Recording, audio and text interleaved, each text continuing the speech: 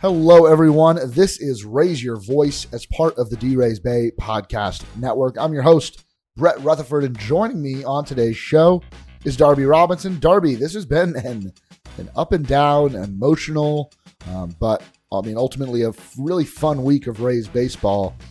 And I think we got to start with kind of the story of the week, and that was the trade of Willy Adames to the Milwaukee Brewers. I know Danny and Ian gave their instant reaction, but now you and I have kind of both had a few days to sit and think and miss Willy. I know he's already off to a good start with Milwaukee, but man, how does it feel a few days removed from that Adames trade? I think it's interesting because I still feel seeing him in a Brewers uniform the other day with his first game.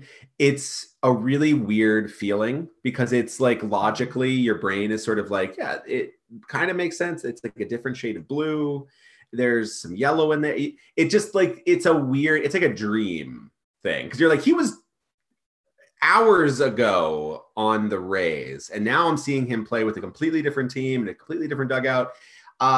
It's hard to like process when midseason trades, especially when they kind of happen that quickly. It doesn't really feel real. Like like we're still in these like strange fog. Like he was just out for an injury and he's still around, but now he's just like, he just popped in, like a guy that looks just like him. That's wearing 27 instead of 1 is playing with the Brewers. And it's like, wow, that guy he like swings a lot like Willy Adames. I wonder when Willy's coming back from the IL.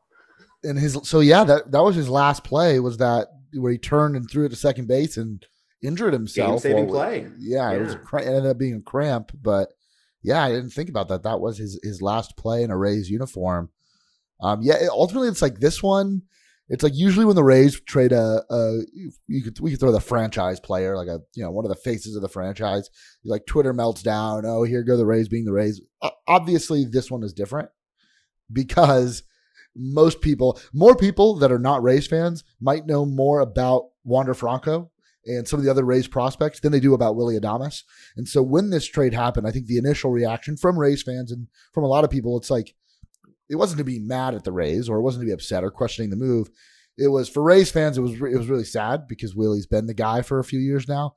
But a lot of excitement, I think, about the potential for those coming up. And some thought it might have been Wander Franco getting the call. It ends up being Taylor Walls, who's looked really good in his first 2 games right now, he is the Rays shortstop. He's not platooning with Joey Wendell. I think he's going to play the same amount of time that Willy was, and Joey can fill in whenever he needs a day off. But for the most part, at this point in time, it's Taylor Walls' job, which has been really exciting to see. He's played great. But back to Willy, it's like, yeah, this was just sad. It's because I wasn't worried about the Rays and what they were going to do at the shortstop position. I felt bad for Willy, he's been with this organization since he was 18 years old, had his major league debut here, went to the World Series last year.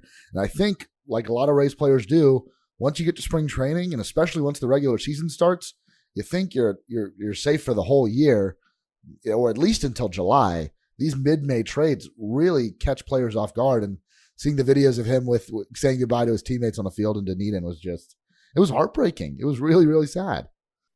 This is definitely one of those trades that's more, I think you have to almost evaluate it in twofold: the on the field player, valuation, and the person.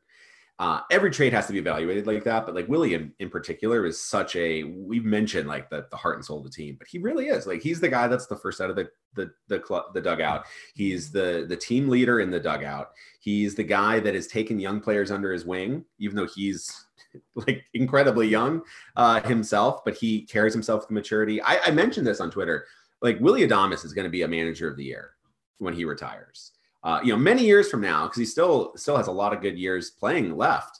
But like he is going to be a absolutely amazing manager in this game because he has great humility. He's really smart, and he's just a guy that just exudes positivity, knows how to like treat people with that respect. And yeah, Willy Adames, the person, is going to be a huge loss. It's one of the biggest losses in this franchise of just a guy. Like Eric Neander mentioned it. Like this is one of the best people we've ever had come through this organization, and he's one of the best people in the sport. Like nobody, like in the postseason, we saw, those clips of basically him in the dugout, and this year too, like him in the dugout and him and Margot and Randy, and now Patino is sort of kind of part of the posse and just hanging out, cuddling on the dugout, like actual spooning. It's just like he's a guy that I feel,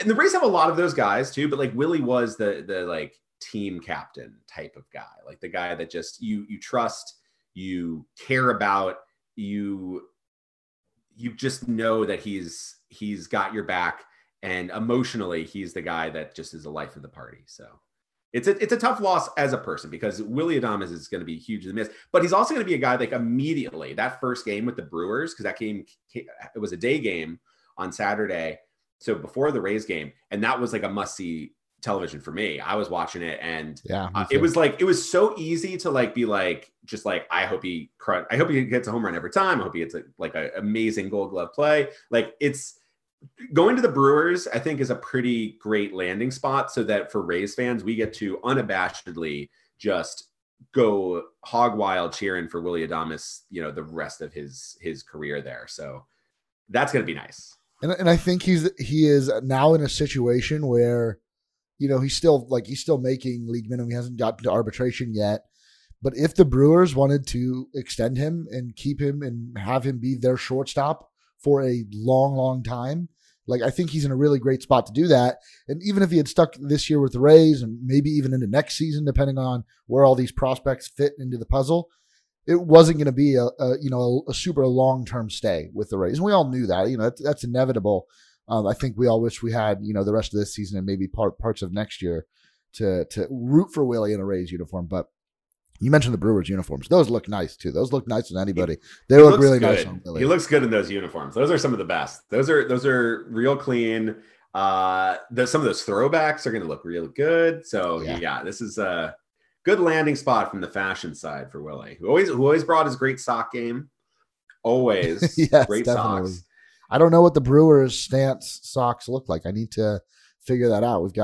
We had kids in the last podcast, and now we've got animals jumping in. Yeah, we have no studios for us. This is just let's talk a little bit about the return.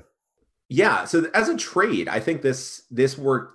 People always talk about, like, who won the trade or whatnot. I'm going to start right now before we even talk about the return. This is a win-win for both teams. This fit a big need for both teams. The Rays had a surplus of one thing. The Brewers had a surplus of one thing.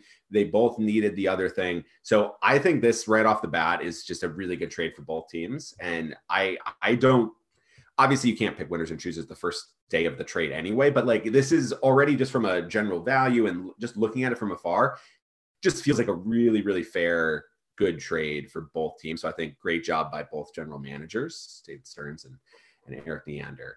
But yeah, the initial reaction, what was your initial reaction to, like, okay, Willie Adames is traded, 2 relievers is the return? Because we're going to talk about, like, with Rays baseball, if you're Rays baseball, relievers, starters, that all of these are antiquated terms, but 2 relievers for the Rays starting shortstop is the, like, snap headline. So I was taking graduation pictures. I had my makeup commencement at Florida State for I was class of 2020, but obviously couldn't have a ceremony last year. So they had it this weekend.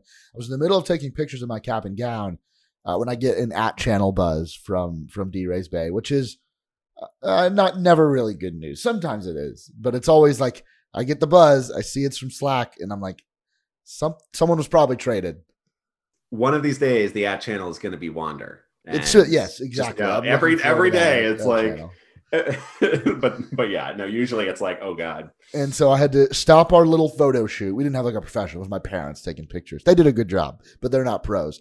So I had to stop our little, photo shoot on Florida State's campus. And, I saw Willie Adames is traded. And so, my parents being Rays fans, we all kind of took a moment to mourn Willie, who we all loved. But my first thought was, well, he's going to the Brewers. I don't really think, I don't think I want any of their position players, like the realistic ones. Obviously, they're not getting Christian Yelich. And so I was like, okay, let's starters. Well, they're not really in a position to give up any starters. But what about Drew Rasmussen? He was a guy that I'd kept my eye on. He's a high velo guy, a high strikeout guy that, the Rays love to bring these guys in. I hope he's in the return. Lo and behold, 5 minutes later, Jeff Passan tweets, Rays are getting Drew Rasmussen and JP Feyereisen. And I think I nailed that name. It's going to take a little bit.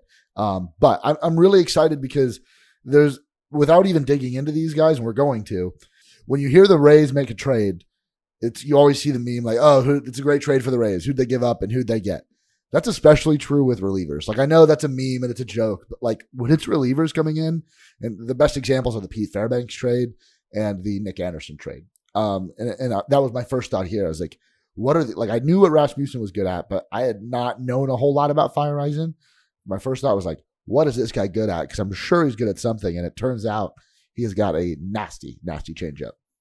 Yeah, so both of these guys, Rasmussen and Feyereisen, are just spectacular pitchers. Like, these have, in terms of stuff-wise, these guys have some of the best stuff in baseball. Now, the command is going to be the big key. They both walk way too many people so far, but both have a very small major league sample size. So we have to kind of take a big grain of salt with that.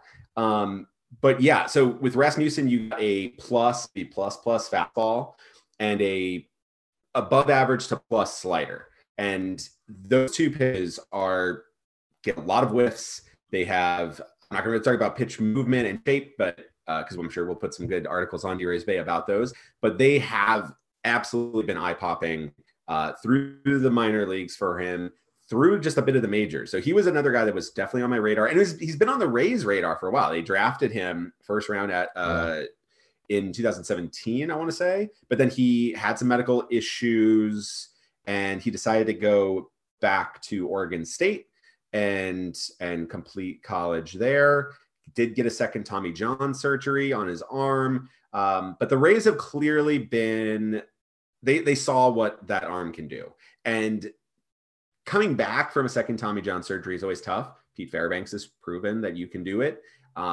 It's scary. Every arm injury is scary, but at the same time, to see the stuff is still there. Rasmussen's a guy that can touch over 100. He sits high 90s. That's really, really good. But he's going to be the guy that he goes to AAA right away. I think if he is a reliever, if you see Drew Rasmussen as a 1 to 2 inning guy, and he's been that for Milwaukee in the majors, if you see him as a multi-inning or high relief arm, I think you can potentially put him right into the bullpen right now. It's a pretty tight bullpen, so maybe not, but I think that's where you put him right there. The fact that he's going to Durham, I think means the Rays are still going to do some tinkering and they might see him as something a little bit more. Maybe it's hard to say, like, is he going to be back to a starter? He was working as a starter as recent as 2 years ago in the minors. Or is he going to be like a Colin McHugh, like 3 inning, like Jalen Beeks, like multi-inning, but not like opener? There's so many. It's so Brett hard. Honeywell I feel like this year. Yeah, it's so hard to say because it's like the starter and reliever doesn't really fit the whole multitude of arms like roles that the Rays have. But I think there might be a multi-inning role for Rasmussen.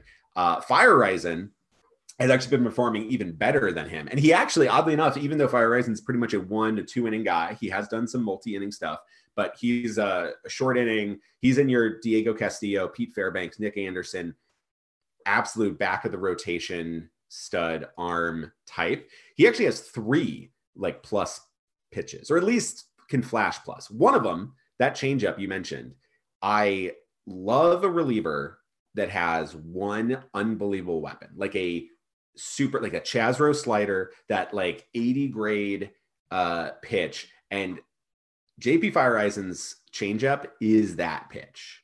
His fastball's good. It has some ridiculous movement on it. The last 2 games against and we'll talk about that. He just went right into the fire right away. Like they were like, you're here. Guess what? You're into high leverage against the Blue Jays. But like the 2 at-bats that he got against Bo Bichette were unbelievably overmatched. Like Bo was so overmatched on the movement on those high fastballs that he just kept pumping them and Bo had no chance on them. It was beautiful, beautiful stuff. His slider has flash plus as well. Like that's pretty good. But that changeup, the numbers on it, he used it the third. He's bumped up the usage a little bit. I think that could be a pitch that the Rays decide to just keep bumping up. When they get a guy, they usually tend to just say like, "Hey, we like what you do. Let's see your stuff," and then they'll tinker from there. I remember when Nick Anderson got traded to the Rays. They a series or two after that, they were in Seattle, and I got to cover those games. And I talked to Nick, and it basically said like, what has Snyder told you? What has Cash told? Like, what have they done any tinker? And he said like, oh no, they just said like, we like you, go do your thing, and don't change anything right now. And I think what they like to do is just sort of say like, hey, we like your stuff, everything's good, go pitch your game, and we'll see it, nice it up close, and then maybe we can have some suggestions that says, we don't want to change who you are. We want you to do you because you are good, but maybe you don't know exactly what you do the best. Like maybe that changeup is something that clearly gets results. Maybe you should use it a little bit more. But looking at it, he has a 36% strikeout rate on his changeup this year. That is one of the best pitches, single pitches in strikeout rate of anything in all of baseball. He's getting a crazy whiff. He's in the top 5 of whiff rate in general. It's an amazing elite. It's like a double elite pitch. And he's still using it as third most. We only saw it maybe flash a couple of times against the Blue Jays. That's going to be the pitch to watch as like a potential. I mean, Devin Williams made his whole season, a Rookie of the Year season, off of one of the sickest changeups in the game. He throws it almost 60% of the time. I could see Feyereisen beating that changeup in usage and absolute value. So that's going to be something to really watch. And I love a good pitch, and JP's got a absolutely sexy pitch there. In my opinion, right now, and we kind of saw it on display these last 2 games, Feyereisen immediately goes into that A bullpen group. Right now, the way the roster is currently constructed, you had guys like Ryan Thompson and Jeffrey Springs, and don't get me wrong, they'll still get plenty of high leverage innings. They were, I think, probably forced into more of those high leverage situations than the Rays were comfortable with, and they performed really well. They've been really good relievers this year. But to then now have Castillo and Fairbanks back on the roster at the same time, we've still got Nick Anderson hopefully rejoining sometime in the next couple months, and Andrew Kittredge is still around too. But to bring in Feyereisen and have him be in that group with Castillo and Fairbanks and Kittredge really, I think, solidifies kind of, okay, we have an A bullpen and we have a B bullpen now with the guys like McHugh and Springs and Thompson, with guys that are still coming back, like Nick Anderson's still coming back. Oliver Drake and Chaz Rowe are progressing. We really don't know what's going on with Cody Reed. He was put on the 60-day IL. But with Rasmussen, I think the Rays, like you said, they're not really sure what they want him to be, or they're not really sure what he's capable of yet. I would like to see him maybe in an opener role. Like I mentioned, Brent Honeywell, the maybe 2 innings to open a game before you go to a guy like Fleming. I think that's a role. If he can do the 2 innings, he can do it consistently.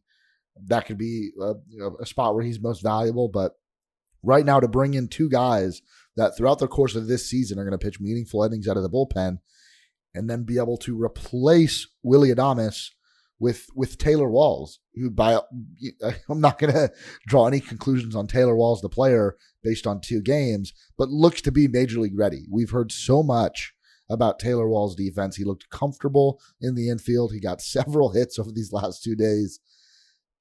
The Rays, from an on-field perspective, I don't think, and this is definitely not a disrespect to Willy Adames, I think they can say like we might have gotten better because we patched up the holes in the bullpen that may or may not have existed. And you got Walls up now. Brujan is still crushing whatever baseball they're using in AAA, and obviously Wander Franco. And I think ultimately, in terms of trying to repeat as American League champions, this is a really solid like early season trade.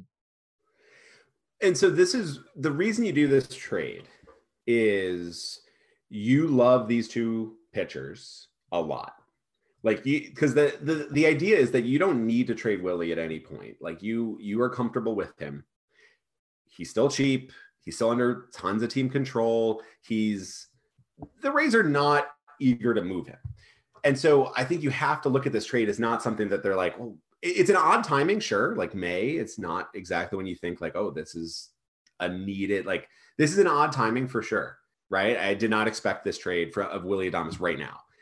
But you have to look at what the Rays have been doing since last offseason, I'm sure, is checking in on value. They always do this. They know what their players are valued around the league. They know how much they cost, how much people would trade for them. They don't necessarily actively shop guys, but with Willy Adames, you kind of see with 3 potential like high, like extremely good shortstop prospects in AAA ready to come up. He is a guy that you can move to try to shore up other parts of your team. And so they have been checking in on his value. So this trade now, it has to suggest that these 2 pitchers are the type of special pitcher that fit that value that they want.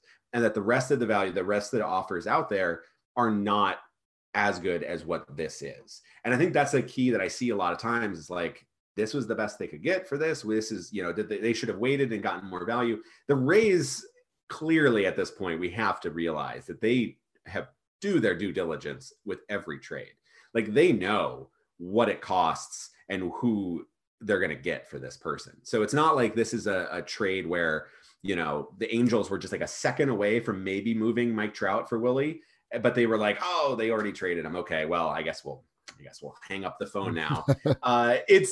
Like we clearly, they know what the value is. And that just should give you even more confidence into how good Drew Rasmussen and JP Feyereisen are. I mean, think about this trade. They got JP Feyereisen and immediately his first day with the team on Saturday, gets his uniform freshly pressed, and then immediately they call him in to pitch in the 6th inning, relieving Shane McClanahan, first reliever in, after the Rays have just tied it up in a close game, and he gets Bo Bichette, Vladimir Guerrero Jr., and Teoscar Hernandez, 3 of the Blue Jays' best right-handed bats.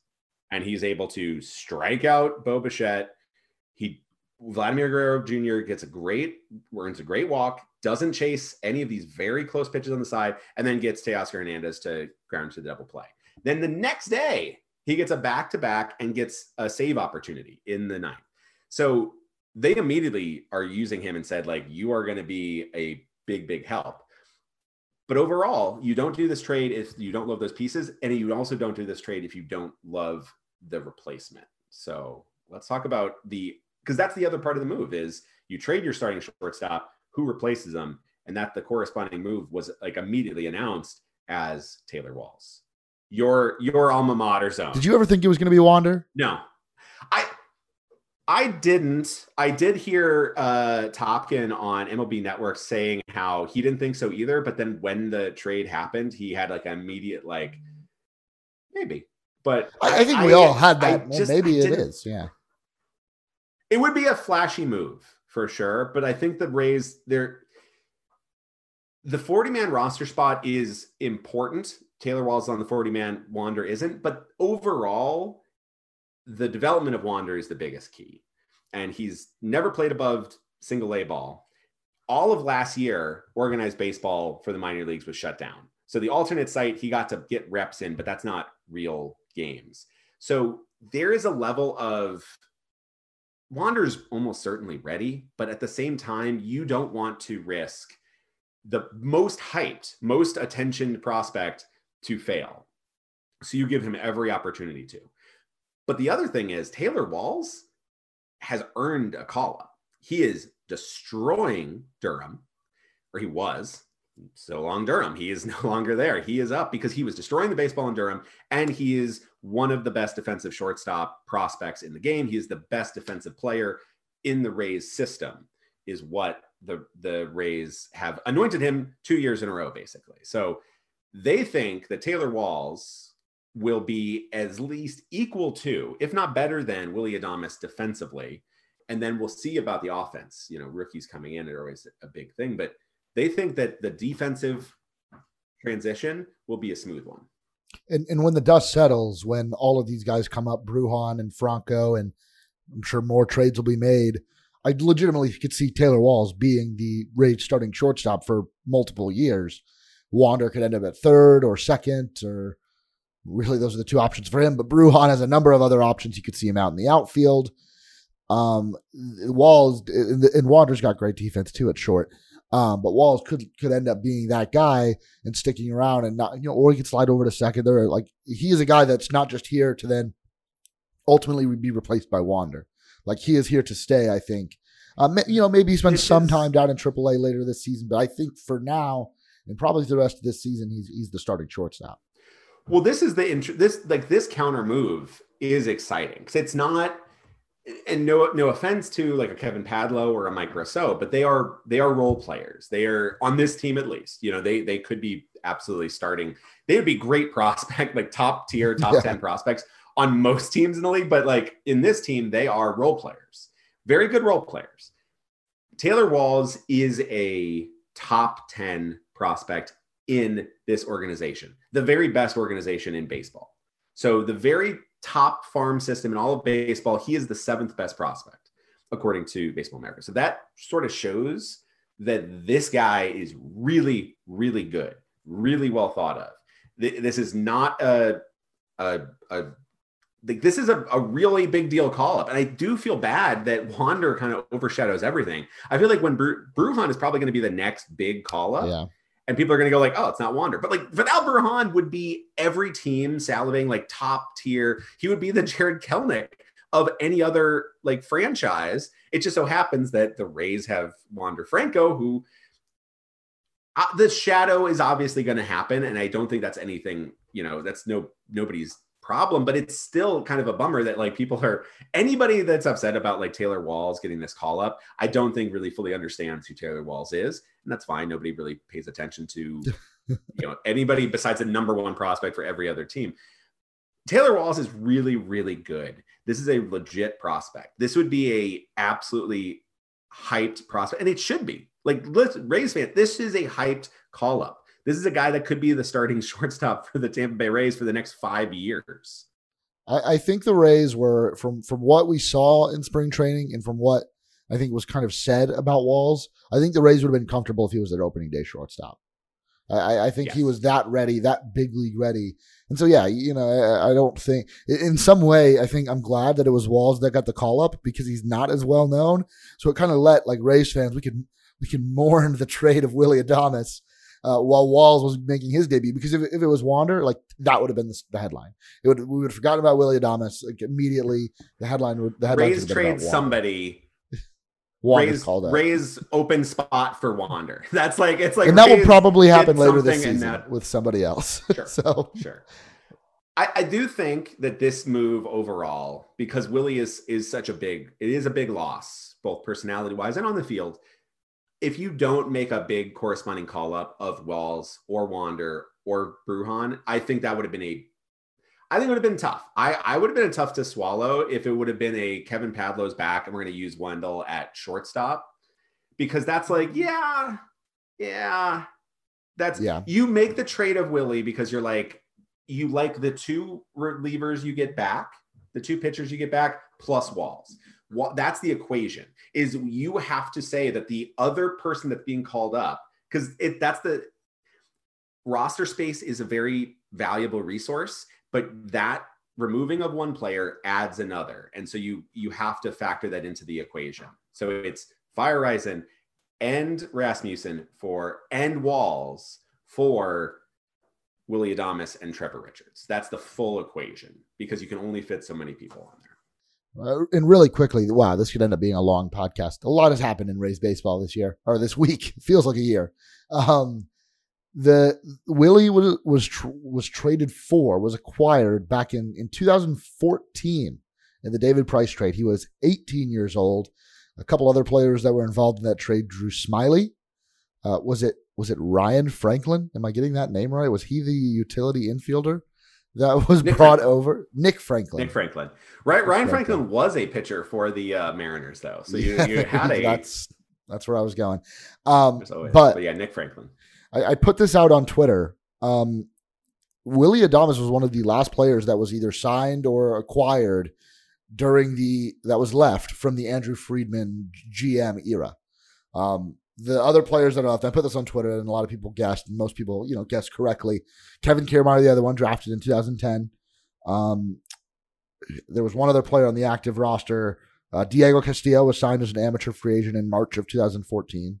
And then on the IL, you have Yanni Chirinos, who was signed in 2012. And technically Chris Archer, who is back with the team, although this time around was signed, obviously, when Eric Neander was the GM. I don't know. It's like we are seeing the remnants of that Andrew Friedman era, but it's also like really weird to think about because that seems like we've already passed that era of Rays baseball. But Willie was kind of one of the last pieces, and there's still some players hanging around when we had the weird Silverman years where he was kind of running the show before Neander was anointed the official, general manager. But yeah, that's just I think it's sad. It's like we're losing all these players from the past. We don't really think of many Rays as being long tenured Rays, but still some kicking around. Kiermaier's still here for now, and yeah, I don't know. That was just an interesting thought I had this weekend after the trade. I think it is unlike the Blake Snell trade, which came as sort of a shock. The Willy Adames one, I think we were sort of all preparing for. Not rooting for, but just kind of preparing for. It still hurts to have it happen, but it also, you can really understand the reasoning behind it. Even though it's a tough thing. It's like leaving home or, for college or like any kind of changes like that. There's bittersweet sad, even if it's a good change or even an important change. I think it's good for Willie. I think ultimately it'll be a better move for him. Overall, that's the most important thing too, is that I think Adames will he found a good landing spot. And I think the Rays got a good deal. The Brewers got a good deal. And I think they're going to be very happy. I think Brewers fans are going to be very happy with Willy Adames in shortstop. Yeah. All right. Well, with that, we're going to take a quick break and then we'll have like some more fun stuff to talk about because the Rays have been playing some really great baseball. And we're back on Raise Your Voice. We talked a lot about Willy Adames. Go back and listen to the instant reaction if you want more talk of that trade. But in the middle of all this, the Rays are playing some historically good baseball, the second longest win streak in franchise history. They've strung together 10 in a row. They've averaged 8.1 runs a game over that stretch. Which Darby, I don't know. How did that happen? I did 3 weeks ago. It was like the offense was the worst in baseball. Now they're red hot and the Rays are in first place. Yeah. What a change of like a little, what a change like a week makes, right? Of going from completely like, will the Rays hit? What's wrong with the offense? I saw people online, like trying to be like, should they fire the hitting coach, which is always the like, what are you doing? You don't know what the hitting coach does. I have no clue what the hitting coach does. Is the hitting coach out there being like, hey, you should strike out? And be like, oh, why we got to get rid of that guy? Why did we just tell everybody to strike out?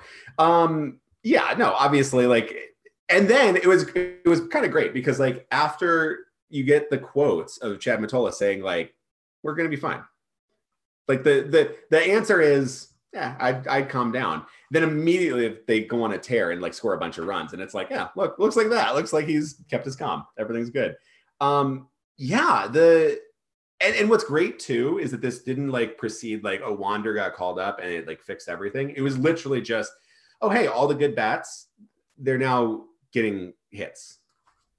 That's the solve for a bad offense is all the players that you have that are good that hadn't been running hot now got hot at the same time, and voila. And they're still leaving a lot of guys on base. They're still not hitting a ton with runners in scoring position, but all of those chances keep adding up and they're getting enough chances. And so like you can go like 2 for 8 with runners in scoring position, but like one of them is a home run and the other is a bases clearing double, and suddenly, whoop, there's all your runs. Yeah, I kind of adopted this school of thought. It's like, okay, your bats are either hot or they're cold, and your pitching either sucks or it doesn't. Like pitching doesn't really go through these kind of streaky moments, where the offense will do that through multiple times throughout the course of a 162 game season. I talked about it on the Yoshi instant reaction podcast last year. Like we just didn't have to experience that. Like it was a 60 game season. Most teams didn't have these long stretches of being really good and really bad and going back and forth. It's like the Rays had that 5 game losing streak in Baltimore and Atlanta, and after that they were the best team in the American League. And we didn't really have these, like, there's going to be more bad stretches. They'll probably lose 5 in a row at some point. The bullpen, even how stacked they are going to blow some games. The offense is going to get no hit probably this season at some point. Like these things are going to happen over the course of this season. But right now, to see them get this hot and to win 10 in a row, like that is nothing to sneeze at, because, hey, the wins in April and May count the same as they do in August and September.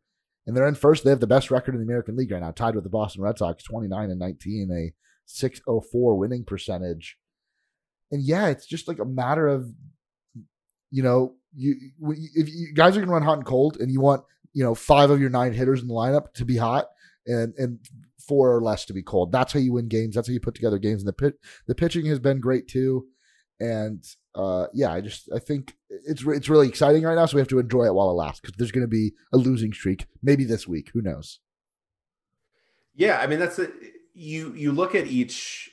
It's where with 162 we have to be retrained to just like be a little bit more relaxed on the whole, because like a 10 game winning streak in a 6 game season.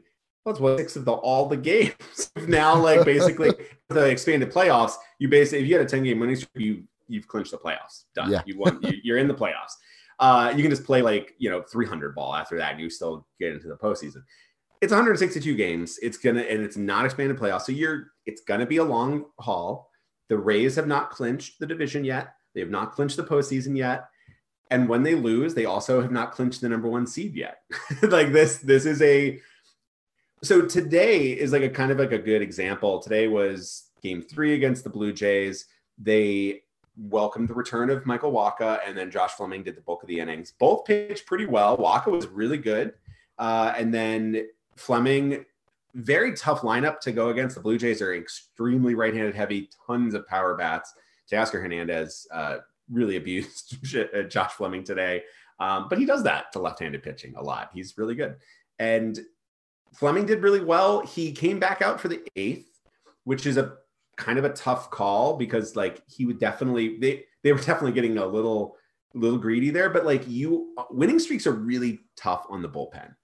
You have to winning streaks mean you are in games that you're leading and you have to close a lead in the 9th. So some of those games were blowouts and they were a little bit more relaxed, but you still have to basically finish off games. And that's tough. That means you have to use like good relievers. You can't just throw like scrubs out there. Sometimes a blowout loss can be like really good at resetting your lineup, because you can just be like, all right, we're just going to have a pitcher. It doesn't matter the results. So today you use Fleming an extra inning, almost as if you're trying to just, you're down by like 5 and you're just like, let's get an extra inning of work. And doesn't matter. Basically that 8th inning, you want to keep in it. You want to stay in the game. And Fleming's still pretty good. It's just you don't care so much about the results of what happens. He gives up a 2-run home run. It happens. That inning was more important, especially because it's tied. You don't want to go into extra innings again. But then again, the Rays have been relentless. This series against the Blue Jays, they have not led and had to come back in each game. Some of them, like game 2 they were down 1 in the first, and then they came back, and it was more of like a close pitcher's duel the whole way throughout. But in the game 1 and game 3 of this series, they had to come from behind, and they had to come from behind to tie it or come from behind in the 9th. And this is a team that we questioned, early on. There was a lot of people questioned, like, does this team have the fight to be able to come from behind? They give up like 2 runs. They're down 2 early, game's over. That is not the case. I think this team has proven that they can come from behind and win games that they probably shouldn't. And that means that they're going to be in some games. They're going to lose some of those too, obviously, but they're going to be in those games, and it's going to make the other team have to beat them rather than just folding up shop. And, today Chatwood helped the Rays beat the Blue Jays. Yeah, let's talk a little bit about that because the Blue Jays took a 4-2 lead on I'm forgetting who hit it. Was it Randall Grichuk? It was Randall Grichuk, who has been a pretty certified Rays killer over his career. He's been very good. So the Blue Jays take a 4-2 lead in the bottom of the 8th, playing in their temporary home stadium that's 20 minutes away from Tropicana Field. And I was thinking, okay, well, winning streak's over. But they go into the 9th. Tyler Chatwood comes in for the save and really just didn't have his stuff. Couldn't locate his pitches. Vintage Chicago Cubs Tyler Chatwood. 100%. Couldn't locate his stuff. And when his fastball did find the strike zone, it was just like so easy to hit. Everybody was getting hits, getting on base, and gets the 2 outs. The bases are loaded. The tying run is on third base. This is after he's walked multiple guys, given up hits. And it's Austin Meadows coming up to the plate, righty-lefty matchup. Austin Meadows, one of the best hitters in the Rays lineup. I know he hasn't been super consistent this year, but still a threat. And so Charlie Montoyo comes and he makes the change. He brings in Daniel Bergen, a lefty, to face Meadows and try to get the final out. And Chatwood is just verbally, like audibly losing it on Charlie Montoyo as he walks to the mound. And it's like, buddy, you're not a starting pitcher. Like, there's no time to get settled in here. You have not pitched well, and the tying run is at third base. Like, you're actively losing the game for the Blue Jays now. Like, that was maybe even a batter or two too late to pull Tyler Chatwood. Oh, yeah. I mean, so Chatwood's, he gave up the run. He loaded the bases. His command was terrible. And, like, the outs he gave up were not, like, he wasn't, like, blowing things by. Taylor Walls hit a pretty sharp grounder that could have been a game-tying, bases-clearing triple. But Vladimir Guerrero Jr., it kind of went right to the glove. Vladdy did a pretty good pick and was able to get 1 out on that. So that was the credit to Vladdy, because he has looked a lot more fleet of foot this season than he did last year. Like, and he made another nice play earlier in the game. Like, he has looked pretty nimble and pretty capable of playing first base. Yeah, it was a really tough play. Like, that is a not a lot of time, really good instincts, but he scooped it and made the right play, got a lead runner, and got the 1 out. So that was a big play. Again, Taylor Walls, great bit of contact. That's all you can do. You see the ball, you hit the ball as hard as you can, and you hope it doesn't find a glove. It did. All good. But that was it out. And then Randy Arozarena, who hit a ball that was pretty sharply hit, but a little too hard, got to right field. Those aren't dominant outs. Those aren't like, he's fine. He's got it. No, those are like, Randy just missed the barrel that would have lost him the game. And he just got lucky in placement that Walls didn't get it past Vladimir Guerrero Jr. Though he was dancing on a landmine, and it didn't work out for Bergen at all. He came in and his fastball command was really, really rough. Like, he started off like really high, two fastballs way high to Meadows, but Meadows has to get a ton of credit. That was one of the most impressive at bats against a lefty who was kind of effectively wild in that at bat. It was not effective at all after that, but like, he was really throwing kind of all over, which can be really tough for a batter because you don't know when to swing because the pitcher doesn't know where his balls are going. So you're like, okay, he's probably going to try to hit it away, but it's going to be in the zone here. The pitcher doesn't know if he can do that. So you don't know if it's going to be a ball like 10 feet outside or dead center. So you have to really defend against everything. But Meadows spoiled a bunch of good pitches that were pretty close, that could have been called either way, and worked that game tying walk. In that same moment too, Taylor Walls was at third, really trying to get in Bergen's head, taking a really big lead. There was the shift on, so he pretty much had all of third base to himself, and he was fake running down the line, hopping, just in that eye line, giving Bergen something else to think about, which is a pretty fun play. I don't know if it affected him, but it definitely was another thing. And he stepped off the mound a couple of times. Yeah, I think it did affect him. I think it did. And I was waiting to see if, I don't remember who was playing third base at the time for Toronto, if the third baseman had tried to run back for when Bergen stepped off the mound. I'm pretty sure if Bergen would have committed to throwing towards third base and Walls was halfway down the baseline, he might have taken off and tried to steal home. That would have been Mhm. electric in his first weekend. He didn't have to. He scored the tying run anyways after he walked Meadows. But I think to see that from a rookie in his second game, that comfortability to do those types of things at the big league level when you're the tying run in the ninth inning and you're trying to preserve what was a 9-game winning streak is now a 10-game winning streak was really fun to see. Like Taylor Walls, you saw it in his first hit, his double off the wall in right center field. He gets to second base and he celebrates. He looks back at the dugout. He pumps his fist. Like a lot of rookies, they get their first hit. They don't really know what to do. They're trying to play it cool like they've been there before.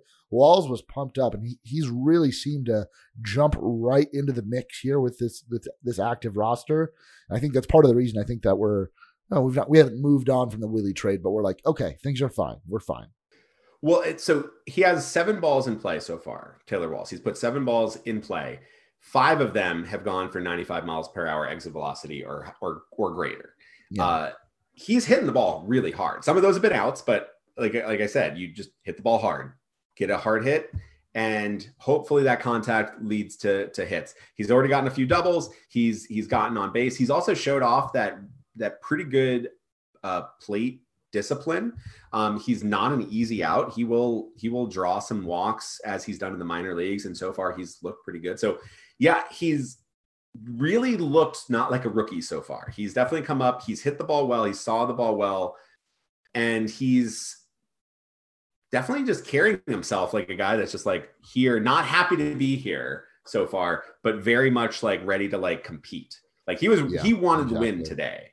Like this was he was ready to win yesterday. He was ready to win today. And those antics on third are not, don't make a mistake antics. Those were the, maybe I'm going to draw a balk. Maybe I'm going to mess with his timing.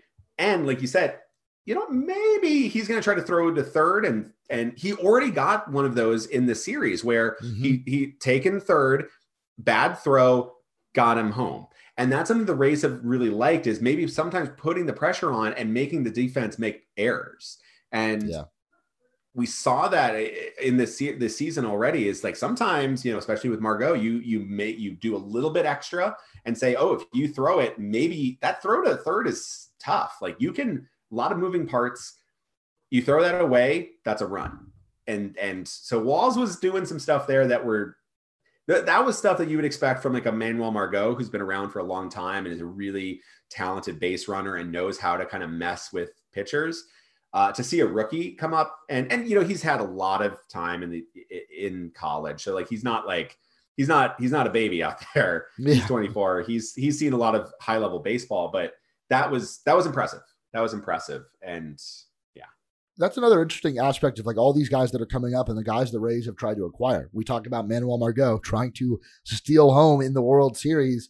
That's been, it seems like somewhat of a concerted effort from the front office to bring in these guys with 70 and 80 grade speed. Walls is up. Brujan's going to be coming up. Greg Jones, Xavier Edwards. These are guys further down in the farm system that they're going to use their speed in the field, and they're going to use it on the base paths, and it's going to help the Rays win a lot of games. See Walls be kind of the first of those guys come up was exciting, and like I said, I hope he sticks. Darby, before we wrap up today, 10-game winning streak. There's 1 game left against Toronto in Dunedin as part of this wraparound series. How long do you think the Rays can keep this going for? Hopefully 3 more.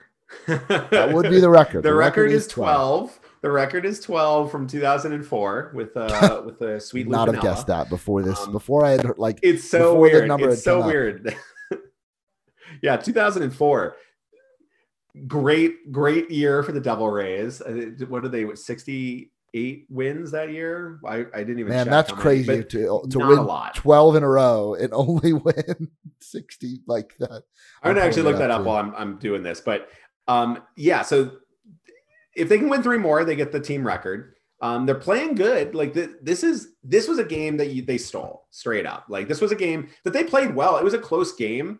But it's a type of game that you can lose because you're playing for 162 and not for just today. So you shouldn't play for just today. You should never play for just today. But this is a game that you can lose because of that, because you kind of try to save the bullpen. They've been overused. Not overused, but they've had to be used a lot. Like, you have to win games. You have to use your best pitchers. It's just the nature of baseball. And so, yeah, it's a nice to steal a win here. Sweeping any team is tough. Sweeping a good team is really, really tough. Sweeping a 4-game set is really, really, really tough on the road. So I'm not expecting to win, quote unquote, on the road. on the turnpike just up the road. It's one of those things where, like, I don't know what to expect or when the winning streak will end, but I think the Rays are putting out a good product. They're playing really good baseball in every phase of the game, and they're going to make it tough. So if the Blue Jays come out and they're flat, the Rays will win. But if the Blue Jays come out and play really good baseball, because this was a big challenge series coming in. So to be sitting here with a chance to sweep 4 games when a lot of people would have been pretty happy with a hard-fought split, that's impressive. So the Rays are playing with house money, but yeah, let's push back the 2004 at 70 win total. So they won. They won 10 of their 70 or 12 of their 70 wins in a row. But yeah, so let's push the 2004 Devil Rays out of the history books here. A couple of notes from that winning streak. It started with a win, a 4-3 walk-off win against the San Francisco Giants, who had Barry Bonds, if you've ever heard of that guy. In that season, he was walked 232 times, hit 45 home runs, and had an OPS of 1422. Was put together his 4th consecutive MVP season. That's who they won their first game of that, game 2 of that series. Doug Wechter couldn't beat in the first game of that series. They rattled off 12 in a row. Then they lost on a walk-off to the Blue Jays, 2-1 in 10 innings. And then after that, they won 3 straight. They beat the Blue Jays the next night, 19-13. Oh my God. To be at that game. I can only imagine. But yeah, they had 3 walk-offs. And so kind of like with the win streak now, just some late game heroics, not from just one person in particular, but from the whole team. So yeah, I think I'd really like to see it. I think you're going to need a lot out of Yarbrough for this wraparound game that may or may not have already happened by the time you're listening to this. If you get to Wednesday and the streak's still alive, you have Glasnow on the mound with a chance to break the record. I don't know. It's going to be exciting. And it's one of those things that I think the team can, in this moment, this week, can kind of bond around trying to break that record. And you need these things that are fun and that add more excitement and put more stakes on these regular season games, especially as we head into the quote unquote dog days of summer, which will plague our team just like it plagues everyone else. And there will be a losing streak in here, just like there's been this winning streak. Hopefully not this long. But yeah, it's exciting. And the Rays are in first place right now, and everything will even out in the end. So I think we just got to enjoy this while it lasts. This is an interesting transition time, but this is still exciting, right? We have the winning streak. Definitely. Taylor Walls is here.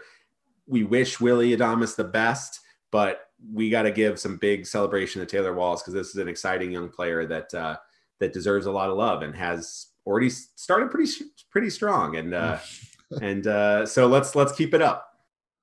All right, that is going to do it for this week's episode of Raise Your Voice.